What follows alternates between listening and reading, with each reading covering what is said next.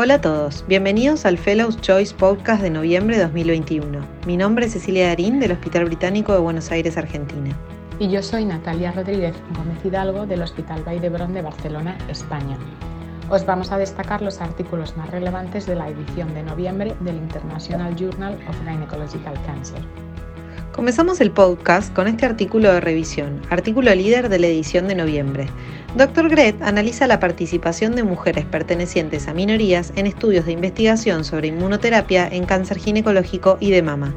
Se incluyen 53 estudios con un total de 8.820 mujeres. Los estudios sobre carcinoma de mama son los que más pacientes involucraron. El enrolamiento de minorías se estratificó según el tipo de tumor, la participación esperada y la participación observada en los mismos. La diversidad racial fue expresada en el 77% de los estudios, 7.201 pacientes. El reporte fue menor en carcinoma de endometrio y de cérvix y mayor en estudios en carcinoma de ovario. El enrolamiento de mujeres de raza negra fue 32 veces menor para carcinoma de ovario, 19 veces más bajo en cérvix, 15 veces más bajo en carcinoma uterino y 11 veces más bajo en carcinoma de mama de lo esperado. Los autores concluyen que existe desigualdad racial en estudios clínicos y que se deben tomar medidas para lograr un mayor enrolamiento de las minorías. Para continuar, la doctora Anna Bibis de Baltimore presenta un estudio retrospectivo de cohorte de un solo centro en el cual evalúa la efectividad y la seguridad del tratamiento ablativo con plasma versus ablación láser en pacientes con lesiones intraepiteliales de alto grado vulvar. Se incluyeron 42 pacientes, 50% realizaron ablación con plasma y 50% ablación láser con dióxido de carbono. La tasa de complicaciones fue similar, el seguimiento fue de 29 meses con tasas de recurrencia similar, 28.6% en el grupo de plasma versus 33.3% en el grupo de láser. Concluyen que la ablación con plasma podría ser una alternativa para el tratamiento de estas lesiones.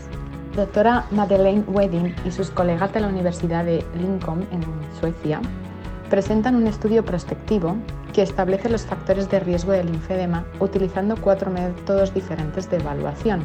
La cohorte incluyó a 235 mujeres de 14 hospitales de Suecia, 116 de los cuales se sometieron a cirugía por cáncer de endometrio, que incluyó linfadenectomía, y 119 que no fueron sometidas a la linfadenectomía.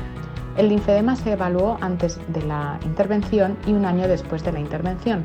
El volumen se evaluó midiendo la circunferencia de la pierna desde un punto fijo justo por encima del maléolo hasta la ingle en intervalos de 4 centímetros para calcular el volumen estimado de la pierna. Cuando se evaluó como tal, los factores de riesgo del linfedema fueron en aumento según el IMC y el uso de diuréticos. Cuando se estandarizó el volumen de la pierna para el IMC, los factores de riesgo del linfedema fueron la linfadenectomía, radioterapia adyuvante, el envejecimiento en sí mismo y diabetes. Cuando el linfedema fue calificado clínicamente por terapeutas especialistas en el linfedema, el único factor de riesgo para el linfedema fue la linfadenectomía. Finalmente, los factores de riesgo cuando el método de evaluación fue la percepción del paciente reportó el hinchazón de la pierna, fueron la linfadenectomía, el envejecimiento y el aumento del IMC. Si bien la linfadenectomía y la radioterapia fueron factores de riesgo importantes para el linfedema, el estudio destaca la necesidad de un método estándar para evaluar el linfedema. El doctor Orital presenta un artículo de revisión original del Grupo Israelí de Ginecología Oncológica sobre el significado pronóstico de la trombocitosis en el carcinoma de endometrio previo al tratamiento. Este es un estudio retrospectivo que incluyó pacientes operadas por carcinoma de endometrio en 11 centros en Israel entre 2002 y 2014. Las pacientes fueron divididas en 2 grupos según el valor de plaquetas preoperatorio, con un punto de corte de 400 por 10 a la 9 por litro. Se incluyeron 1.482 pacientes, 1.392 presentaban un recuento menor a 400 por 10 a la 9 por litro y 90, es decir, un 6%, presentaban trombocitosis. Este último grupo presentó mayores tasas de tumores de alto riesgo, estadios avanzados, invasión linfovascular, compromiso del sector inferior uterino y metástasis ganglionares. Además, presentaron disminución significativa en el tiempo libre de enfermedad, 65 versus 80%, sobrevida específica por enfermedad, 63 versus 83%, y sobrevida global, 59 versus 77%. Los autores concluyen que la presencia de trombocitosis preoperatoria es un factor pronóstico independiente en sobrevida libre de enfermedad y en sobrevida global y puede servir como predictor de peor pronóstico. En el siguiente estudio, Franco-Gin, un estudio de cohorte retrospectiva multicéntrico, el Dr. Jokun tiene como objetivo evaluar y validar la guía de cáncer de ovario ESMO-ESGO como método de evaluación de la calidad de la atención e identificar las características de las pacientes que predicen el incumplimiento de las guías europeas.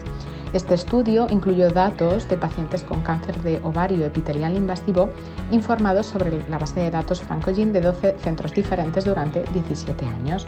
Se incluyeron un total de 1.463 pacientes. En general, 317, es decir, un 30%, recibieron una atención completa que se adhirió a las pautas.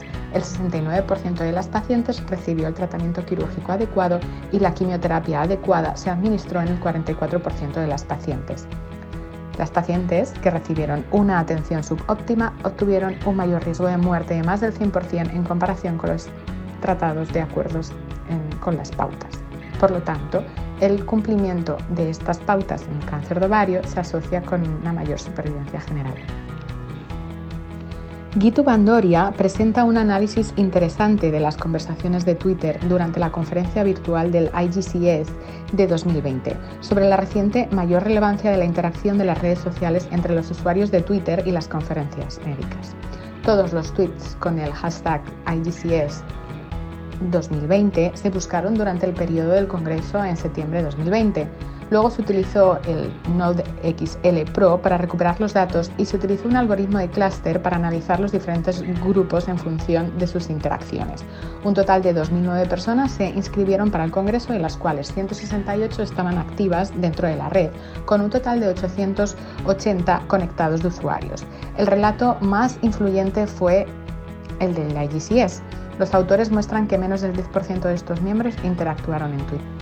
En el siguiente estudio, una interesante revisión sobre la medición y tratamiento de la hipoxia para mejorar los resultados en el cáncer de cuello uterino, los autores resumen las estrategias de tratamiento dirigidas a la hipoxia disponibles y biomarcadores de hipoxia para pacientes con cáncer de cuello uterino estadios 3B o superiores. Esta revisión destaca las estrategias y biomarcadores para mejorar resultados y apoyar en la toma de decisiones. Sin embargo, se necesita más trabajo sobre estos biomarcadores, estudios de imágenes y sobre la utilidad clínica. Atari. En este protocolo, la doctora Susana Barnigí y sus colegas presentan un ensayo clínico internacional de fase 2 en el que los pacientes con carcinoma de células claras de ovario y endometrio, así como aquellos con otras neoplasias malignas ginecológicas más raras, se tratan con el inhibidor del ATR ceralasertib, con él o con inhibidor del PARP olaparib. Los pacientes con carcinoma de células claras relacionados con el ovario, endometrio y la endometriosis se separan en dos cohortes según el estado de ARID1A. Los pacientes con pérdida de ARID1A recibirán ceralasertib en monoterapia y si no hay respuesta en este grupo se abrirá una segunda cohorte de pacientes con pérdida de ARID1A y la misma población recibirá ceralasertib más olaparib.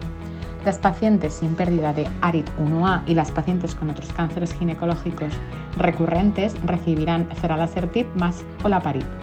Todas las cohortes reclutarán pacientes de forma independiente y en todas las cohortes el tratamiento de ensayo continúa hasta la progresión de enfermedad, toxicidad inaceptable, hasta la revocación del consentimiento o la decisión del investigador de que continuar con este tratamiento no es lo adecuado para el paciente.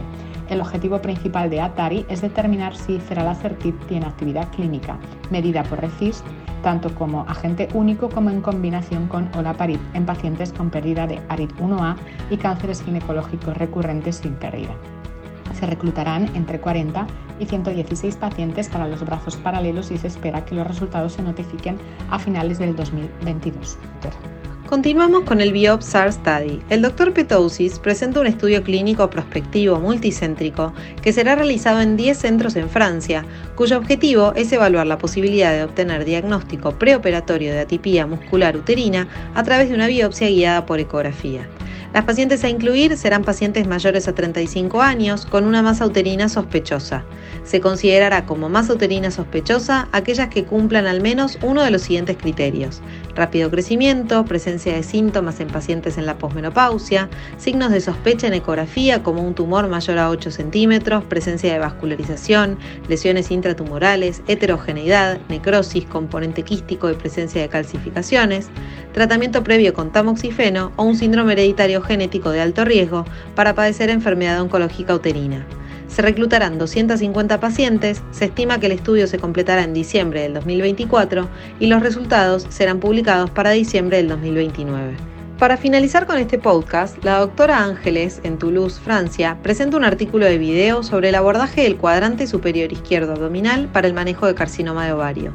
Los autores presentan una alternativa quirúrgica para el manejo de esta región en 10 pasos con el objetivo de evitar una colectomía transversa en una paciente con omental cake con carcinoma de ovario avanzado. Espero que hayan disfrutado esta edición de noviembre del Fellows Choice Podcast.